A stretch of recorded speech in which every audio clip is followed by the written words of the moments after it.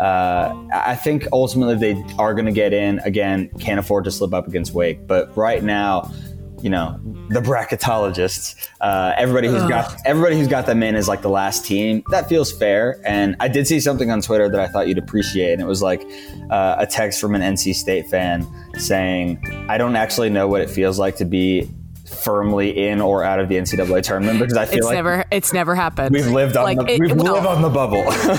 It's not never, but it's very when was the very last frequently. Welcome to an ACC podcast. I'm Lauren Brownlow, and I've really started off today super well by leaving my phone in my husband's car, who then drove to Clayton. For those who don't know, that's like 20 some minutes away from Raleigh. And he was dropping our kid off at school. So I had no way of really getting him to turn around by the time I realized it, and had to go to his work to get it. And it's not the first time I've done that. I'm not sure which part of that is the saddest. Coming off a little bit of a late night, I guess, even though it was a 7:00 game in Durham last night. Super fun. So anyways, I'm here drinking coffee and might need Brendan Marks from The Athletic, who covers the Triangle and mostly Duke and Carolina, if we're being honest, but the Triangle as a whole. Yes, we'll sort of loop NC State in there. Oh boy, that doesn't just sort of symbolize this area from a national standpoint. Yeah, I don't know what does. Yeah, it really does. I don't think anything about last night was super unexpected to me. NC State losing by double digits. I think the only result that really would have shocked me last night is if State had won by like 30 points again. That would have shocked me. But even if State had won, it wouldn't have shocked me. And for a minute there, with the way State played in the first half, especially early on, it looked like that's what was going to happen. Oh, absolutely. I mean, I thought, 10 minutes in, Duke's down 8, and Markel Johnson is just absolutely eating alive on the ball screens. And it looked a lot like, okay, here we go again. I was talking to people sitting around me on press row, and we're saying, this is exactly the same way that Duke looked when Stephen F. Austin came in and beat them. And this is the same way that Duke looked when NC State carved them up the first time around. So I was right there with you. I was totally expecting the same thing to happen. And then Kay sort of pulled trigger and was like, all right, this is not happening. Yeah, he was super energetic last night, really into it. And that wasn't hugely surprising to me. I think a lot of Duke fans expressed some consternation at his response to like the way that they lost the Virginia game, because he was overwhelmingly positive. But that didn't surprise me at all. I mean, you have to, as the saying goes, and I think State learned this last night, you have to make shots. And State had a lot of shots, good looks that they were getting, even against Duke's zone, which sort of seemed to stymie them a little bit. But they were getting looks against it. I don't think they had a ton of possessions that, that made you go, oh, what are you doing? I mean, they were getting looks, from the elbow, from the free throw line. They were getting the ball. They were getting paint touches against the zone. Right. But, it's just the way that the strategy shifted made it so that, like you said, it sort of neutralized what they were doing with the ball screens, and Markel wasn't able to get in the paint. And that makes things a lot harder when you put State in that kind of game. But I don't think State did anything wrong. Just like Duke at Virginia, I don't know that they did anything wrong. And they talked about that after the game a little bit. I think like that they didn't feel the same type of way that they did after the loss at State or after the loss at Wake, after the Virginia game. And I didn't think they should have. I know some Duke fans felt otherwise, but I really didn't. Yeah, the thing about that Virginia game that was weird to me, just in the locker room, was you mentioned it. There was this like disconnect between the way that they felt and the way that you walked in and Trey Jones' head is hung. He is hurting.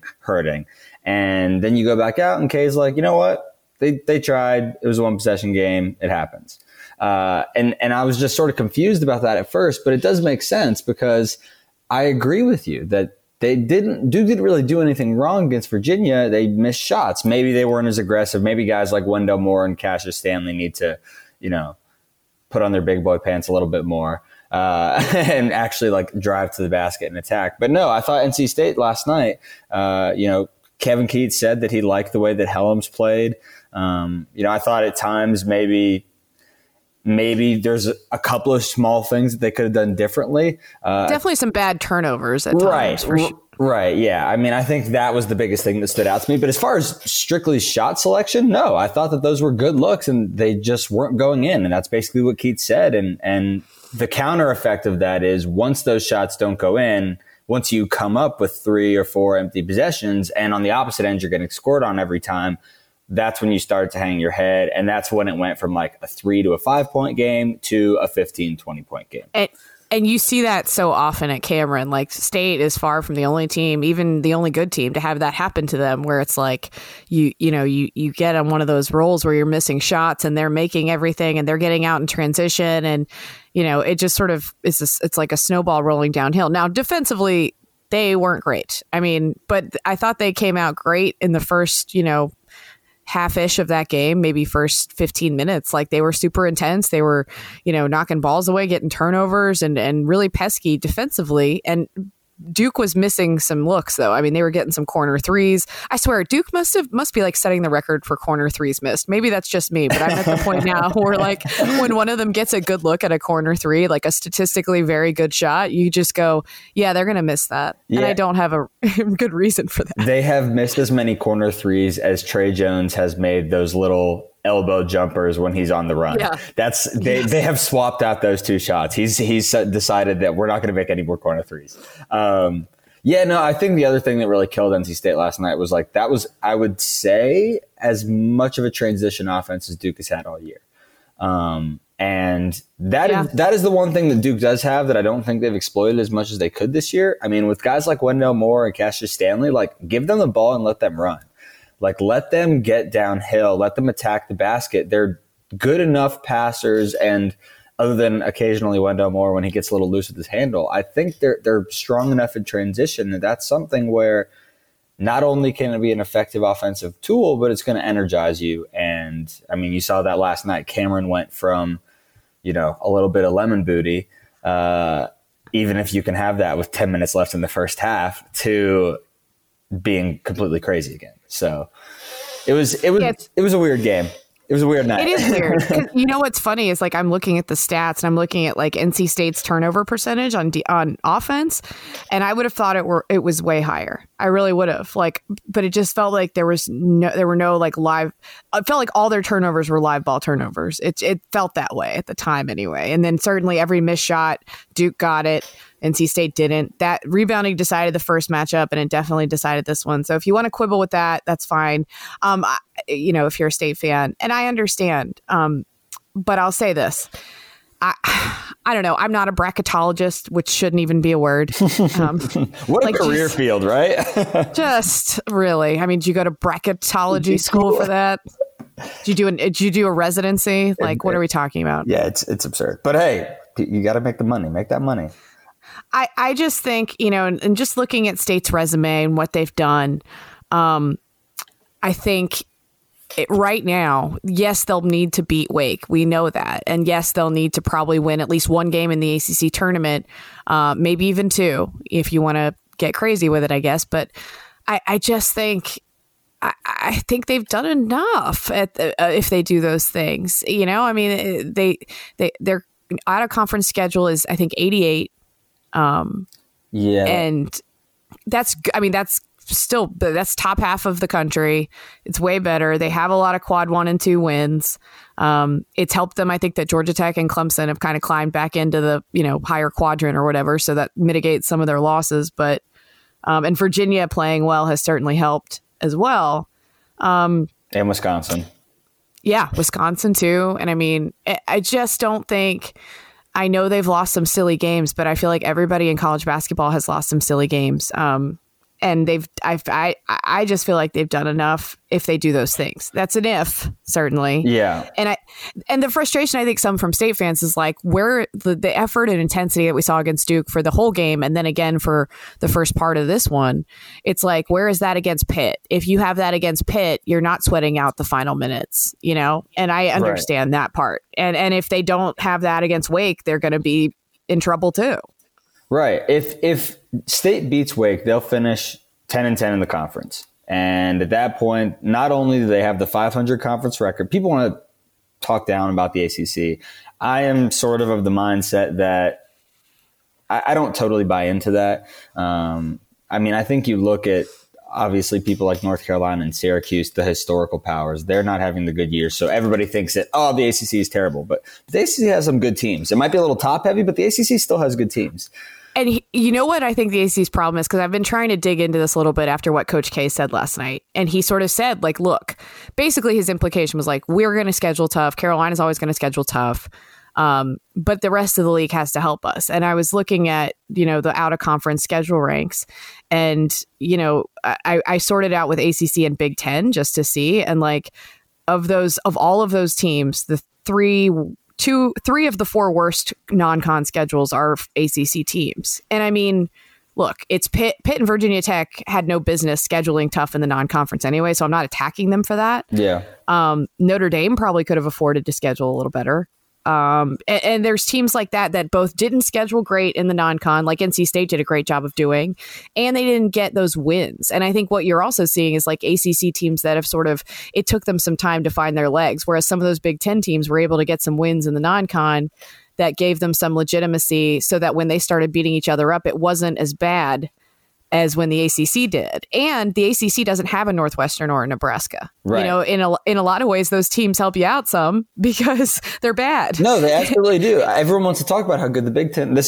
I'm not meaning this to come off as Big Ten bashing by any means, but like, if you had to take a random collection of 5 teams in the ACC versus a random collection of 10 teams in the Big Ten, I still think that I might take the ACC to win the majority of those games.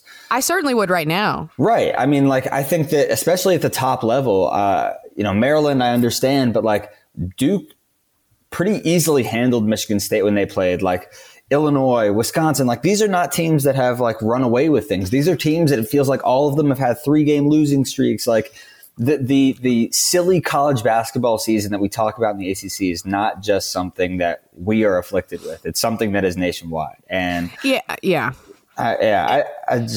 don't know. I also think too that efficiency numbers factor into both net and KenPom, and yes, they're somewhat schedule adjusted, but the ACC, especially offensively, did not have a good start to the season. There are some teams that are sort of finding their way, but that I don't think has helped because, when everybody starts off kind of poor offensively, you don't have anything to bolster your efficiency numbers with, especially when they're weighted, when, your offense is going up, when your defense is going up against a team that's offensive rating is already kind of low. I mean, Virginia's offense looks way better than it did at the beginning of the year, but it's still in the 200s in KenPom. Right. And this is that sort of goes along with my last theory about why I agree with you and I think NC State should be in. I don't think it is entirely. I mean, especially this year, I think looking at the full body of work is going to get diluted a little bit. I think that you have to look a lot more at, okay, who are the best teams right now? And I know it's sort of hard to quantify that at times, but like a Virginia is obviously playing themselves into a higher seed line. If you're just looking at Virginia's body work from earlier in the year, it's a completely different team now. Their roster, their lineups, they've all been completely reshaped.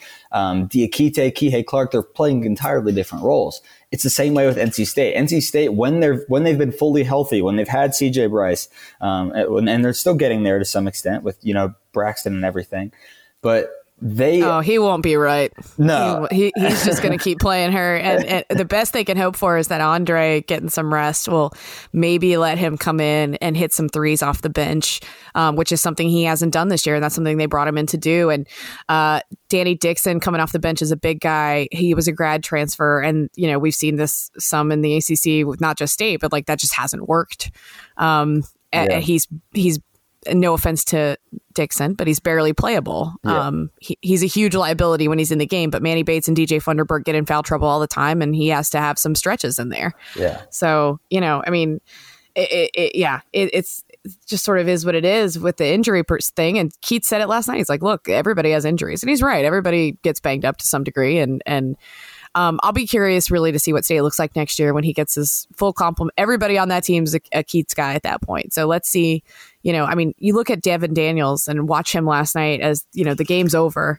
And everybody knows that, but he's still out there like diving on the floor and doing all kinds of stuff. And that's the culture I think Keatts wants to sort of instill. And he's sort of emblematic of that to me. Yeah, I really like Daniels. But just, I mean, when he's playing the way that he played in that first Duke game, when Markelle is playing the way he played in that first Duke game, Manny didn't do much, but Funderburk had a great game. Almost, I mean, not quite staying bucket for bucket with Carey. But at their best, NC State is a team that I wouldn't want to play. I wouldn't want to meet this team in the tournament. I think ultimately they are going to get in. Again, can't afford to slip up against Wake. But right now, the bracketologists, everybody who's got them in is like the last team. That feels fair. And I did see something on Twitter that I thought you'd appreciate. And it was like a text from an NC State fan saying, I don't actually know what it feels like to be firmly in or out of the NCAA tournament, because I feel it's never happened. We've lived on lived on the bubble. It's not never, but it's very when was the last frequently. I honestly I feel like they were pretty comfortably in 2013, but everybody felt so badly about that team by the end of the year, the CJ Leslie team, that nobody really cared at that point. But that was the last time I feel like they were pretty solidly in. Yeah. And even that, I think they were an 8-9. So, obviously you're not super in at that point, but right.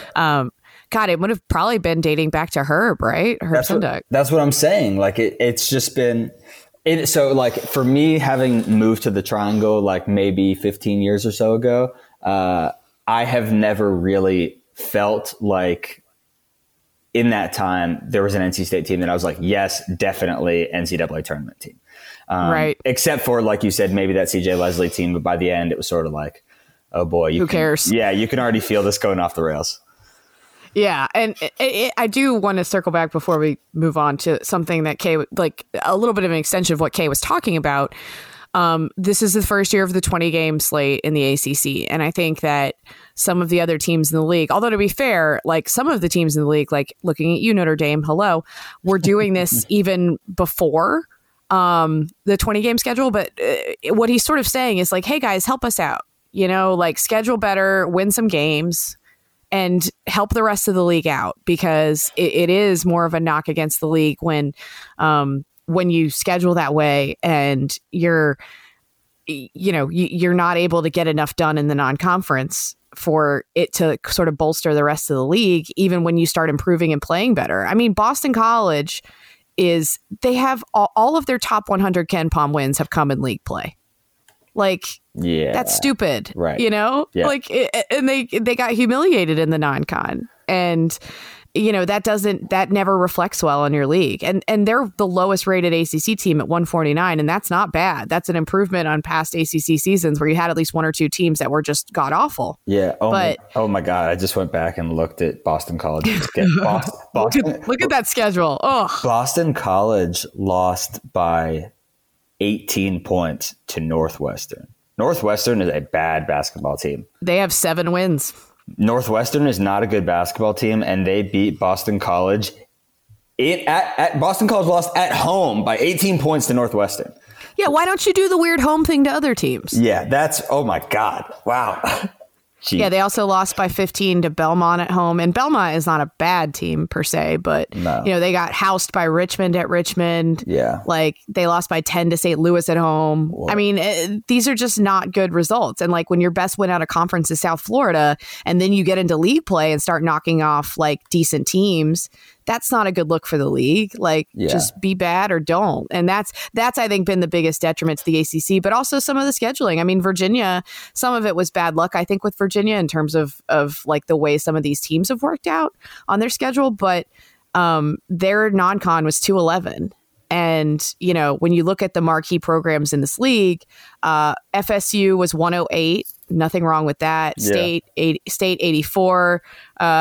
Duke was 6, and Carolina was 18 in non-con. Mm-hmm. And Louisville was 30. Like, that's how the marquee programs in this league schedule, and that's how Virginia, needed to schedule. I mean, look, when you schedule like a Vermont I think you do expect Vermont to be a little better. They can't help Arizona State was horrible. Stony Brook's usually pretty solid. They're a little worse than that. So yeah, and there's the local ones you got to do. You got to do the JMU thing. Yeah, but I'm right there with you. I mean, the other thing about the ACC this year, and I think Kay has touched on this pretty frequently throughout the season, is he has. Maybe I'm wrong. Maybe I'm misreading the situation. Maybe I'm new. But it seems like you got your first verve last night. I was so happy for you. I did, and I still don't totally understand it. That's okay. No one does. Right? Yeah, I don't even know if Kay does. But it feels like he has been, not just him, but he and Keats and Roy Williams. They've all been especially vocal this year about trying to talk up the league. And I don't know if that is more a product of other leagues have had strong years with, the Big Ten, the Big East, the Big 12. I don't know if it's a product of that and feeling like you're not getting the attention you usually do. I don't know if it's feeling like the basketball is actually worse this year. I mean, the ACC is on track to not have a 1 seed. I think I saw a stat. This is going to be the fourth time since 1990 that neither North Carolina, Kentucky, nor Duke is going to get a 1 seed. Wow. Which is pretty crazy. I mean, I do think it's still on the table for Duke, but they'd have to do a lot. They need some help. They need to win out. And they need some help, I think. They would need... Probably. Because if Kansas is a 1, if Gonzaga and San Diego State run the table and Baylor wins their tournament, then they're going to get the last one. Yeah. That's true. So, and maybe they're behind Maryland at this point. Who knows? Maybe. It's just, I just feel like they have been, and you could probably speak to this better than I can because you've been around for longer. But it feels like they have taken more of the onus of promotion. And that's not something that I necessarily would have expected before the season started. Yeah. I mean, I do think they understand that the league's perception matters to them too. So, I heard some talk last night in the media room that, this is maybe him trying to lobby for a 1 seed or whatever. I think maybe that's part of it. But I mean, we've seen Kay speak to issues also that don't have anything to do with Duke necessarily, and just have to do with college basketball. And I think in his older years, he's sort of starting to want to have opinions about things that matter. And, we've seen a lot of the ACC coaches speak on this. Jim Larinaga has talked a lot about it too, about the ACC, like not being as bad as people say. And, right. I was shocked at Miami's non-conference resume. Like that was actually surprisingly good. I mean, they beat Illinois, I believe, at Illinois. Wow. I mean, really? I think that was who beat Illinois. Oh my I remember God, you're right. They did. Yeah. It's not, there's this perception that the ACC is here and everybody else is, here. But I think what they're trying to say a little bit is like, hey, this is college basketball this year, man. Like there's no, just because you think the Big Ten is here. I mean, sorry, we don't have a team falling on the sword and being that like god awful team, but they just don't have that. Right. I mean, Boston College is like, I think their point differential was like minus 100 something, and they're like in 7th place in the ACC, whereas Carolina's is like minus 30 something, and they're in last. Right. Right. That's the thing. I mean, it's not just the blue, but I go back to the scheduling thing too. Like you said, like, okay, if you're a team like Clemson and you have a better non-con, do you potentially have more of an argument for being on the bubble right now? Yeah, I think also for Clemson, though, it was really what they did in the non-con. They actually were 73. They're 182 in schedule, which is but it's not horrible. But they went 1-4 in quad 1 and 2. Yeah, they lost to Colorado, lost to Minnesota. And Minnesota is sort of the bottom feeder of the Big Ten, like we said. Minnesota's like the poster child of why the net is bad. Yeah. They're 46. They're 46th in net. Are they actually? Yes. Oh. And they fell recently. Oh my God. And like when they lost to Maryland in that close game, there was talk from the, bracketologists that like, they missed a huge opportunity to like get off the bubble. And I was like, excuse me? Wow. Yeah, I mean, Ken has still got them at 31st overall, despite the fact that they have lost 7 of their last 9 games. Yeah, and I mean, we all know Ken Pom doesn't factor in, he does not factor in wins and losses. That's my PSA to everybody. It's all efficiency numbers. Right. It's, it's why, and I think too, like it's weird, and we can move on shortly, but like a team like Purdue, for instance, is really loved by the stats. And I think part of that is because when they win, they just look amazing. Right. And when they lose, they look like garbage. And I think, you don't get that as much in the ACC. I feel like there have been some blowouts, but not a ton. It's been mostly, and Duke's capable of it and they do it from time to time, but it's been mostly like, you're not padding your efficiency numbers in a lot of these games because you're sort of having to eke it out against a team that maybe isn't all that different from you. Right. I've heard that argument with Duke, sort of around the college basketball world, is that when Duke has won, it hasn't been, they're not ever blowing out any elite teams. I mean, the Kansas game, the Florida State game, though even Michigan State is probably their best margin of victory against a really good team. So I think that maybe style points are hurting them. I don't know. Is that a thing? But by the way, for what it's worth, Minnesota is the highest ranked KenPom team with a losing record. Yeah, that tracks, I guess. Yeah. I mean, I don't know. You're right about the efficiency numbers. Yeah, that's all it is. I mean, that's and I always have to throw that caveat out there because people see that and they're like, why aren't you dropping him, KenPom? And KenPom's like, again, these are efficiency numbers. I do not factor in results of games, just efficiency numbers. Yeah. Carolina probably is one of the highest ranked teams with their record. I mean, they're 85 in KenPom. Yeah. And actually, I just looked up the stats. Only 16 of 137 ACC games have been blowouts, which is 19 or more points. Yeah. That feels low. It does. This time of year. Yeah, but like you said, there is no, we don't have a Northwestern. We don't have a team that's just getting sort of tossed around and beaten up, even though I thought Miami was going to turn into that team. But, not so. Yeah, I mean, really, like I think in 2018, there was a team in the 200s, which was Pitt. I think they'd always had a team in the 200s. Says hello from the grave. Hello, Kevin. Yes. But since then, I mean, the worst team last year was 174. But last year was the ideal year because you still had 6 teams in the top 25. And that's not the case this year. No. And you had, I think, I'm looking at it. Let's see, 6, 7, 8, 9 in the top 50. That's great. That's not the case this year. But when you look at where everybody is, you have 1, 2, 3, 4, 5, 6, 7, 8, 9, 10 in the top, 11 in the top 100, and 3 more that are barely outside the top 100. Yeah. So, yeah, I mean, that it is what it is. But this year in college basketball is dumb. This year is dumb. Last night was weird and dumb. It's all, God, I don't know what Greensboro is going to be like. Boy. You got guys missing corner threes, and then this will get us to Wake, Carolina. I saw this stat thrown out there, and I have not double checked it, but I did see that Wake is undefeated so far in rematch games. Wow. Yeah, which surprised me. The corner threes missing got me thinking about Christian Keeling and his long twos, although he did hit a few threes against Syracuse. Accidentally. Oh my God, that quote. That's an all-time ACC quote for this season. Like he's for those who I think I might have said on this podcast, I'm not sure, but he literally said that he said after God, who did they beat at home? I don't even remember now. State. Oh, duh. that he took a 3 by accident. And he meant it to be a long 2. He thought his foot was on the line. He said, I wanted my foot to be on the line. Right. It was intentional to take fewer points. Okay. Oh. But you know what? I mean, look, Christian, he's good at that shot. I don't know. I mean, it defies analytics. And so does he. So good for Christian. And yeah, it'll be interesting to see. I mean, look, Carolina looked great against Syracuse, but they have not. I think it's 9 straight against Syracuse. And I harken back to the days where everybody said Roy Williams couldn't coach offense against a zone. That was a thing. I don't know if you remember that. It's unfathomable to suggest now.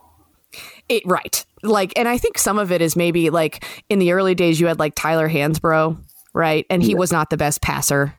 You got to have bigs that can pass. And I think like whether it's Kennedy Meeks, Bryce Johnson, even James Michael McAdoo was really good in that high post spot too, because he could hit that jumper. Like they've had guys that can really exploit, and PJ Harrison was such a good passer and so versatile. They would put him in that spot and he would just go to town, finding cutters, finding shooters, creating. Like they played great against Syracuse. They hit shots. I mean, that's kind of the moral of the story, right? You got to hit shots, you got to make shots. Yeah, I mean when they played Miami earlier this year, Miami went zone because they had like 4 guys, nobody like on the roster. Yeah, exactly.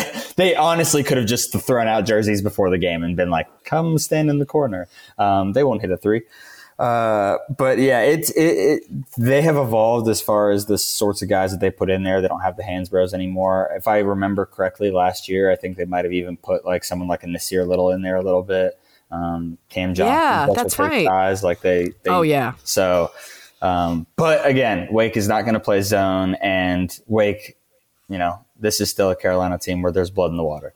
So, and I do believe that your stat about Wake being undefeated in rematch games, it tracks. So Carolina has had all of their streaks busted this year, so maybe they can finally bust one of their own. Yeah, seriously. I mean, Wake doesn't have a winning streak of more than 2 games since in 2020. So, and in fact, 2 games is their longest win streak of 2020. So, who knows? They've got 2 more rematches left, both Big 4 games. Everybody was 2-2 in the Big 4 against each other up to last night. Duke went to 3-2, and probably I would think would end up at 4-2 after Saturday. Right. But we'll see. I mean, I was surprised to see Wake play the way they did against Notre Dame, because coming off that Duke game, I just kind of thought, all right, they're still going to be feeling it. They're going to have a letdown, and I like Notre Dame this year. So they let me down. It's my fault. The thing about Wake that confuses me is, in addition to the rematches, they just are they are as Jekyll and Hyde as a team, like more so than a Duke, more so than UNC. Like they either are 100% here, ready to play, and we're hitting our shots, and Sarr and Childress are doing their thing, or they are not on the map, and Danny Manning looks like he is just out for coffee. And I don't know which of those you're going to get on any given night. But I don't know. Danny Manning, what an enigma. Joe and I had this conversation recently. I think at the Carolina State game in Chapel Hill, somebody tweeted that Danny Manning maybe deserved another year, and Joe just about like threw himself and his laptop off the upper deck of the Smith Center. It's just, I mean, the one thing you can say about him, and I've said it on this podcast before, is that he has a great track record at developing big men. I mean, every single big man he's had that's come through that program has gotten better and better and just done more than you ever. I mean, who would have thought Darrell Moore would have turned into what he turned into? Yeah. I mean, I wouldn't have. And look at what Sarr has done in his progression. I mean, he had 30 and 17 against Notre Dame. That's insane. And, it'll be interesting to see. Carolina does not have a guy like that, obviously. So no, and I don't know if Baycott's going to play. So that'll be interesting to see how they match up with that. Maybe they can get him into foul trouble. I think that's their best hope, and avoid fouling on the other side, because Wake is so reliant on free throws. That's a big part of their offense. And yeah, I mean, I think, Carolina got on the offensive boards the first meeting. And Sarr, that's about all they did. Sarr didn't do anything in that game. No. Just looking at it, yeah, he had 6 points. I have a sneaky hot UNC take, and that is, I don't think UNC is worse off when Armando Bacot plays less. Yeah, it's been a weird thing. I went on a Virginia radio show before Charlottesville last weekend, and on my way to Charlottesville, actually pulled off in Jerry Falwell land in Lynchburg. Okay. Yeah, because I was afraid I wasn't going to get reception if I went any further. But he was asking me about Bacot. He's a Virginia guy. And I was just like, I don't know. I don't know what his deal is. I feel like the tools are there and we've seen it at times. But for whatever reason, it's just not translating. I'll be, I think at one point I thought he was a one and done. I don't think that anymore. That doesn't mean he still won't go. I don't know that. But another year or so in this system, and the physical tools are there. They really are. And Roy's been surprisingly gentle on him, I guess, just because of the way this season has played out, and probably knowing what he needs psychologically. Right. And I get that sense that being tough on him would not work as well as, for instance, being tough on Bryce Johnson would have. Correct. So I think he's approaching it kind of delicately with Armando. But if they can get him right mentally, he has all of the physical tools, but just mentally, it's not clicking. Right. I had someone in the UNC program describe him to me before the year, before I even was in this position, as somebody who was, 20 going on 12. I just don't. Yep. Yeah. I've heard that too. Right. I mean, like you said, he has the body. I mean, he has the body. He's big enough. He's physical enough. I don't think he's well conditioned enough. I think he gets gassed fairly easily. And I think that as soon as he does, those things start to slip because he might not. Yeah, the mental part slips first with him. Yep. Right, exactly. And it shows pretty apparently. He hasn't scored more than 10 points since the Wake game. He scored 10 then and then scored 12 against Duke. He hasn't really put a lot together this month. I just think that with those two big lineups, it clunks things up sometimes, and they have and for Garrison too. Right, exactly. Garrison, it seems, has much more space to operate otherwise, alternatively, but also I think it opens things up for Cole Anthony more. It opens up driving lanes, and the last thing I mentioned, the conditioning, because he has not yet shown the ability to do anything in the secondary break. When that fast break doesn't work and they have to have those bigs trailing and have them be able to hit a shot from the elbow, that is just entirely not his game right now. No, he is like, he would look as comfortable as I would 8 feet from the basket, during a Duke UNC game.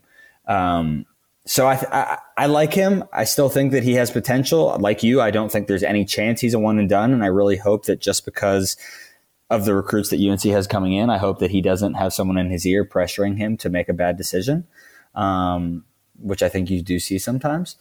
But he has the body, but I do like the way UNC has played when it got small. I think that they are better in transition. I think they look more like themselves. I think the ball movement is a lot more fluid. Just overall, I think things flow a lot better. And they suffer a little bit on the boards. I think that's fair to say. Yes. He's a great rebounder. I think he's like top 60 in KenPom in defensive rebounding rate. But, yeah, he's a good rebounder. Mm-hmm. But that alone is not a reason to have a guy out there when everything else is something of an interruption. He's a liability at this point. He's an offensive foul a game right now, and a dumb one too. Just like, what are you doing, dude? But yeah, I heard something similar about him, except they used a word I don't really like, which was that he was soft. I don't like that word. I think it's a little too simplistic of a diagnosis for somebody. Mm-hmm. But I understand why, and they only ever use it about big men, ever. Yeah. I don't love it, but I understand why it was used. And just when things start going poorly, he can't quite bounce back. So we'll see. He has a lot of potential though. So it'll be interesting to see what Carolina does tonight. Everybody was back on the Carolina train, and I'm like, y'all need to slow your roll, man. Yeah. Two games does not a revival make. No. Syracuse at BC. I don't want to. No. Nope. Gross. Nope. I don't think Jim Boeheim wants to. I don't either. That's a whole. Ooh. I don't know if he would rather not play that game or not go to Greensboro altogether. Interesting. Yeah. Maybe a toss up, I guess. I mean, at least he can get good Italian in Greensboro. Although he's not far. I don't know if when they played at Wake, like early in the ACC, like when he first joined, they ate at this Italian place that he said was like one of the best Italian places he'd ever eaten at. So like in Winston-Salem? Yeah, I forget what it was called. It has a weird name that makes no sense. But he was like, I was thinking like, well, dude, you're not that far from it. You can just head on up the road and go to your favorite little Italian place. Nice. As a Greensboro native, I haven't been around the city as much, so I don't have any really super good food recs except Yum Yums. Yeah, I've never spent much time in Greensboro. I also did not know that was your hometown. So, the things you learn, the more you know. I do like that we get to go to Greensboro though. I mean, selfishly, it's so convenient for us. I do think that it's always a great atmosphere. This is the sort of season that Greensboro deserves to have the ACC tournament. It does. I feel like this is a very weird year, and Greensboro will embrace it for all of its ugly flaws. this is I get in my feelings a lot about it. It's like, and I didn't realize it until I think David Teal pointed it out on the last podcast. It's the 25-year anniversary of like really when I fell in love with basketball, like at that 95 ACC tournament with Randolph Childress, Rasheed Wallace, like just some great teams, some great games. And this, I used to go to all of them, you know, or at least most of them, because we would get those ticket packages where you could go to everything, and it was, you know, more accessible certainly than it's become. But it was such a big part of my life growing up to go to this event, and I saw some great basketball when I did. And I felt like I was almost going to write this, and I was like, this would be weird to write, but I did have my first kiss that night of the ACC championship game. Wow! Yeah. What a place for romance, right? Well, it wasn't like at the game; it was after the game, because my neighbors were all Wake fans, because that was back in a time where that was way more of a thing. Because, you know, Tim Duncan, Randolph Childress, all that. Right. But, although to be fair, my next door neighbor, their dad did go to Wake Med School. So like it wasn't for no reason, but, you know, and they were all just celebrating, going crazy. They had a party, and So big night for me. I also have, that is a very spicy story. I love it. I also have a Greensboro ACC tournament memory, although mine is like, that's like the last time that I went to like a game with my dad. We went to the 2014, the Jabari Parker. We went to that championship game. I think that might have been Virginia's first, you know, under Tony Bennett. I think so, if I recall correctly. That sounds right. But we scalped tickets, and we just like sort of went on a whim, and we had an absolutely awesome time. And that was like the last basketball game I ever got to go to with my dad. So, oh wow, so that's awesome. Yeah, so I love Greensboro for the ACC tournament. I'm excited for this year. I think that this is going to be a very weird tournament. I know UNC fans are already writing like the 5 days in Greensboro 30 for 30 script. Well, actually, probably not as much UNC fans as like the ones that those of us that are just like around here and in the national media that are like, this could happen. And it's like, and even Carolina fans, I think at this point are like, no. Cole Anthony would have to be Kemba Walker reincarnate to that was always the theory, right? Right. You know? I mean, I do think he's probably got a shot to challenge for the ACC tournament scoring record. I mean, if they play enough games. Yeah, that's exactly that. They're going to have some fans. I mean, I will say I did see some brackets that I was like slightly intrigued by for them, because I was like, oh, if they got to this game, I think they could absolutely do some damage. But again, that's a hard thing to do. So we'll see. It'll be fun, though. I'm excited for it. I don't want it to leave there, but I know it might. Eventually. Yeah. Yeah. All right. We can hit Wednesday real quick. Clemson at Virginia Tech, whatever. I mean, Clemson is. I've seen like the Clemson bubble argument on social media a little bit. I don't know. Clemson's going to lose. Yes, because this is what they do. They beat people at home. Like this is what I think a little bit of what Kay's talking about. Now he was talking about scheduling, but I'm talking about Clemson is the epitome of a team that like harmed the ACC in the non-con and then gets into league play and is like, well, we're going to beat some people now. And it's like, wait, why? Why are you doing this? Yeah. And if you are, why are you going to not continue to do it against teams that are not good? Do you think that Clemson has any argument for being on the bubble? Given their non-con and also the highlights of they're the only team to beat Duke, Florida State, and Louisville. They're 73 in net. I don't really think so because of, and they're non-con for what it was. They were still 182 in non-con, which is a stat that I know they like. It's not horrible, but it's not great. And if you go 1-4 in your quad 1 and 2s in the non-con and then beat teams in the ACC, like, yes, it helps to beat those teams, but you need to take care of business against everybody else. And that's not what they've done.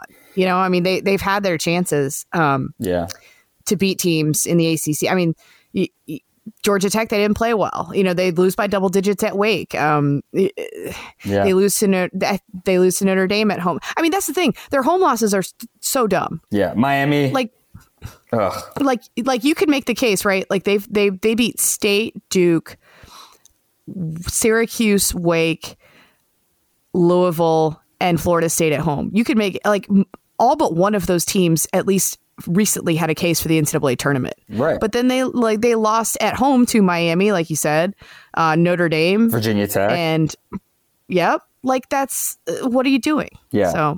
So you're out on the Clemson bubble conversation. I am out. Yeah. Especially if we're talking about them in the same sentence as like an NC State. I just think NC State's been way more consistent, even in a year where they've had some disappointing results. So yeah, I'm out. I'm done. Does them being out, how do you feel about Brownell? Do you think that Brownell is feeling toasty under his comment? No, for like so many reasons. But like, and I actually had an argument with Joe Giglio on Twitter. I mean, not an argument. We just had like 2 tweets exchange because he was even telling me yesterday that he was arguing with me on the radio, but I wasn't on the radio that day. But he was saying Brad Brownell's done the best coaching job. And he's like, he had no business winning these types of games with this roster. And I'm like, yeah, but he built this roster. And Leonard Hamilton built his roster. And Tony Bennett built his roster. And they've done way better with what they have. And they lost a lot too. It's not like this has been out of Brownell's control, right? To a degree. So, and I would have more sympathy for them if they'd won some of those games that they should have won. Yeah. But they didn't. So, if they're 17-11, if you flip those Virginia Tech and those Miami losses, I do think that there's an entirely different argument to be made. Yes, absolutely there is, but they didn't. And that's the thing. Like, congrats on all your quad 1 wins, but in the ACC, but like you didn't get them in the non-con, and you have lost some stupid games and not looked really good at times. Like, they either look really good or awful. I mean, there's like no in between with them. So I got no have fun in the time NLT. Pretty much. FSU at Notre Dame, definitely intriguing because FSU has itself in a good spot right now. But, there's nothing to say they couldn't lose a game like this. I think... Yeah, I mean, I think that I like this team a lot. I mean, I'm sure you do too. And losing at Clemson is whatever. I mean, they'll beat Boston College at home to end the year. So really, this Notre Dame game, I think will decide things. Because Duke's not going to lose to Carolina. I don't think. No, I don't think so either. This is it's conference seeding to me. They still, I guess, technically have a chance to be on the 2 line. I really like this Florida State team. When they played Duke, it was as grinded out, physical, ugly a game as I could have imagined. And frankly, it came down to that sort of controversial Matt Hurt rebound, where he may or may not have, had an over the back, but ends up getting the rebound instead, if I recall correctly. For me too, it came down to really the fact that like they're like a really good free throw shooting team, and for whatever reason, teams don't make free throws against Duke. So free throw defense, baby. And they missed a ton of free throws. They missed some shots. They left a lot on the table in that game. I mean, they did. But if they win on Wednesday, I think they take the regular season for the first time. Yeah, I mean, I like in addition to the length and the size, I just think that Vassell and Trent Forrest are. Trent Forrest should have been on the Defensive Player of the Year finalist list. It's ridiculous that he wasn't. Absolutely. And Udoka Azubuike absolutely should have too from Kansas. But those lists can be crap. So I try. Yeah. Trey Jones, I like Trey. I think he's a good defender. I think that his defense has suffered some from what he's had to do offensively. I 100% agree. And I don't think he's had the year that he did last year as a defender. He just hasn't. So to me, that felt like a reputation pick to put him on there, especially over Forrest, who I think's been the best defender at the guard spot this year. Yeah. And he's a bucket too. I mean, those two are the sort of guards who can win games in March. So, and that's, aside from the physicality, aside from the free throw shooting, aside from Hamilton being a great coach. So yeah, I really like this team. The Notre Dame game intrigues me. That is probably the game that I'll be watching on Wednesday. Let's move on because now we have Virginia at Miami. I know my Virginia friends who I spent time with in Charlottesville this past weekend, and I love going there once a year if I can. Great hospitality from my buddies up there, and it's a really nice arena. You've been in a ton of arenas now. I don't know where you'd rank it. JPJ is one of my favorites, and it has been ever since I was in college. That place gets loud, and I like the way that it's configured. Yes, me too. Even the media seating is fine, but that place gets loud, like loud for a building that size. it is as loud as 4 Wake Forests in JPJ. But this game doesn't do a ton for me. I don't know about you. This is one where you'll need to monitor and maybe turn over late. Maybe get the second TV on, because Miami at home. Miami had been on a 3-game winning streak before. They lose by double digits at Notre Dame, lose at Georgia Tech. They had been playing well. They've played well at home for the most part, certainly way better than they've played on the road. Took Florida State to OT there. Lost an 11-point game against NC State that they did get snug late, but most of their ACC wins have come there, and they've been frisky there. So it's a game where, if Virginia's not hitting shots or whatever, it could definitely give them a little bit of trouble because they play way better there. So it'll be worth monitoring. Like I said, I know my Virginia friends are worried about it because it feels like the type of game that, has trap written all over it, especially sandwiched between Duke and Louisville. Right. But yeah, I still think they should win, but it's the ACC this year, so who knows? I think Tony Bennett's really figuring it out. I think he's got those guys to buy into what their roles are. They could still, in theory, win the league, which is insane. Absurd. Yeah, our Virginia writer for The Athletic, Eamon Brennan, the title of his story after the Duke Virginia game that got Virginia within a game of the ACC title was, "Is this Tony Bennett's masterpiece?" I don't know if I 100% am on board with that, but he's done as much with as little as anybody in the league this year. So yeah, I'm right there with you. Pitt at Georgia Tech. Oh boy.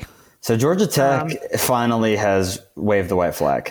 I'm slightly disappointed because actually, when I've been going on radio shows and stuff, I have been sort of identifying Georgia Tech as that team that could potentially have come out of nowhere and make some noise in the ACC tournament. And I had to do a quick write-up about it last night, right at the start of the Duke State game. And so when I did that, I sort of realized it actually makes way more sense for them to do this because they were at risk of getting another postseason ban next year. And I didn't know that they have one senior on this team. That's it? Is it Banks? It's Banks? Yeah. Oh.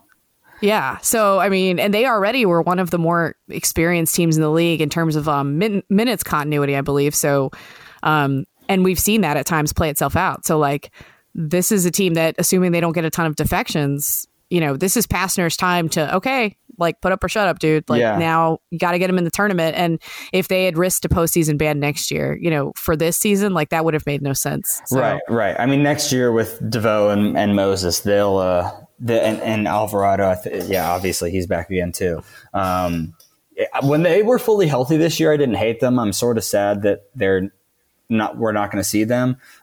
This feels very much like a break and I saw this on UNC Twitter last night. It feels like a break for the Tar Heels who maybe now have a chance to play their way somehow out of playing on Tuesday. I will still be in Greensboro on Tuesday because hotels. I'll be doing a game on the radio on Tuesday. Oh, will you? Yeah, it'll be my third year doing color.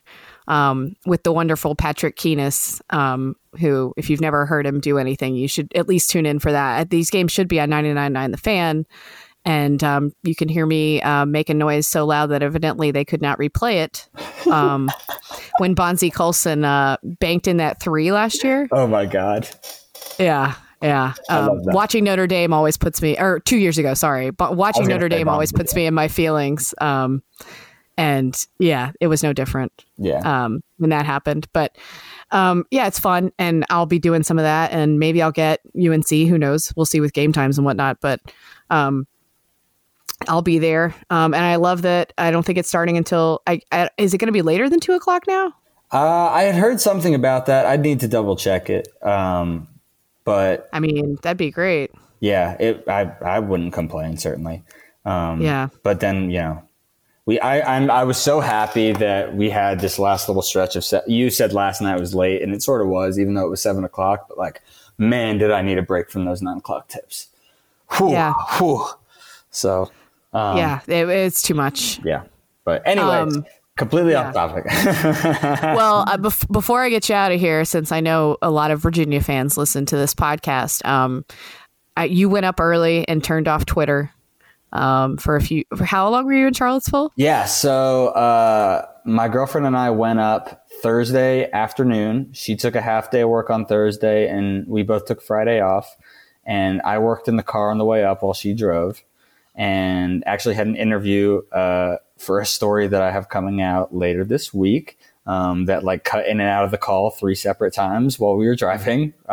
Yep, that sounds right. Yep. But so we got up there about Thursday around like maybe 4 p.m. So we had all night Thursday, all day Friday, most of the morning and afternoon on Saturday, and then we didn't leave until the afternoon on Sunday. So we were up in Charlottesville for I would say the better part of like 3-ish days. Absolutely loved it. It was like my second time there, her first time. Charlottesville was amazing. We did some great hiking, stayed right close to the mall.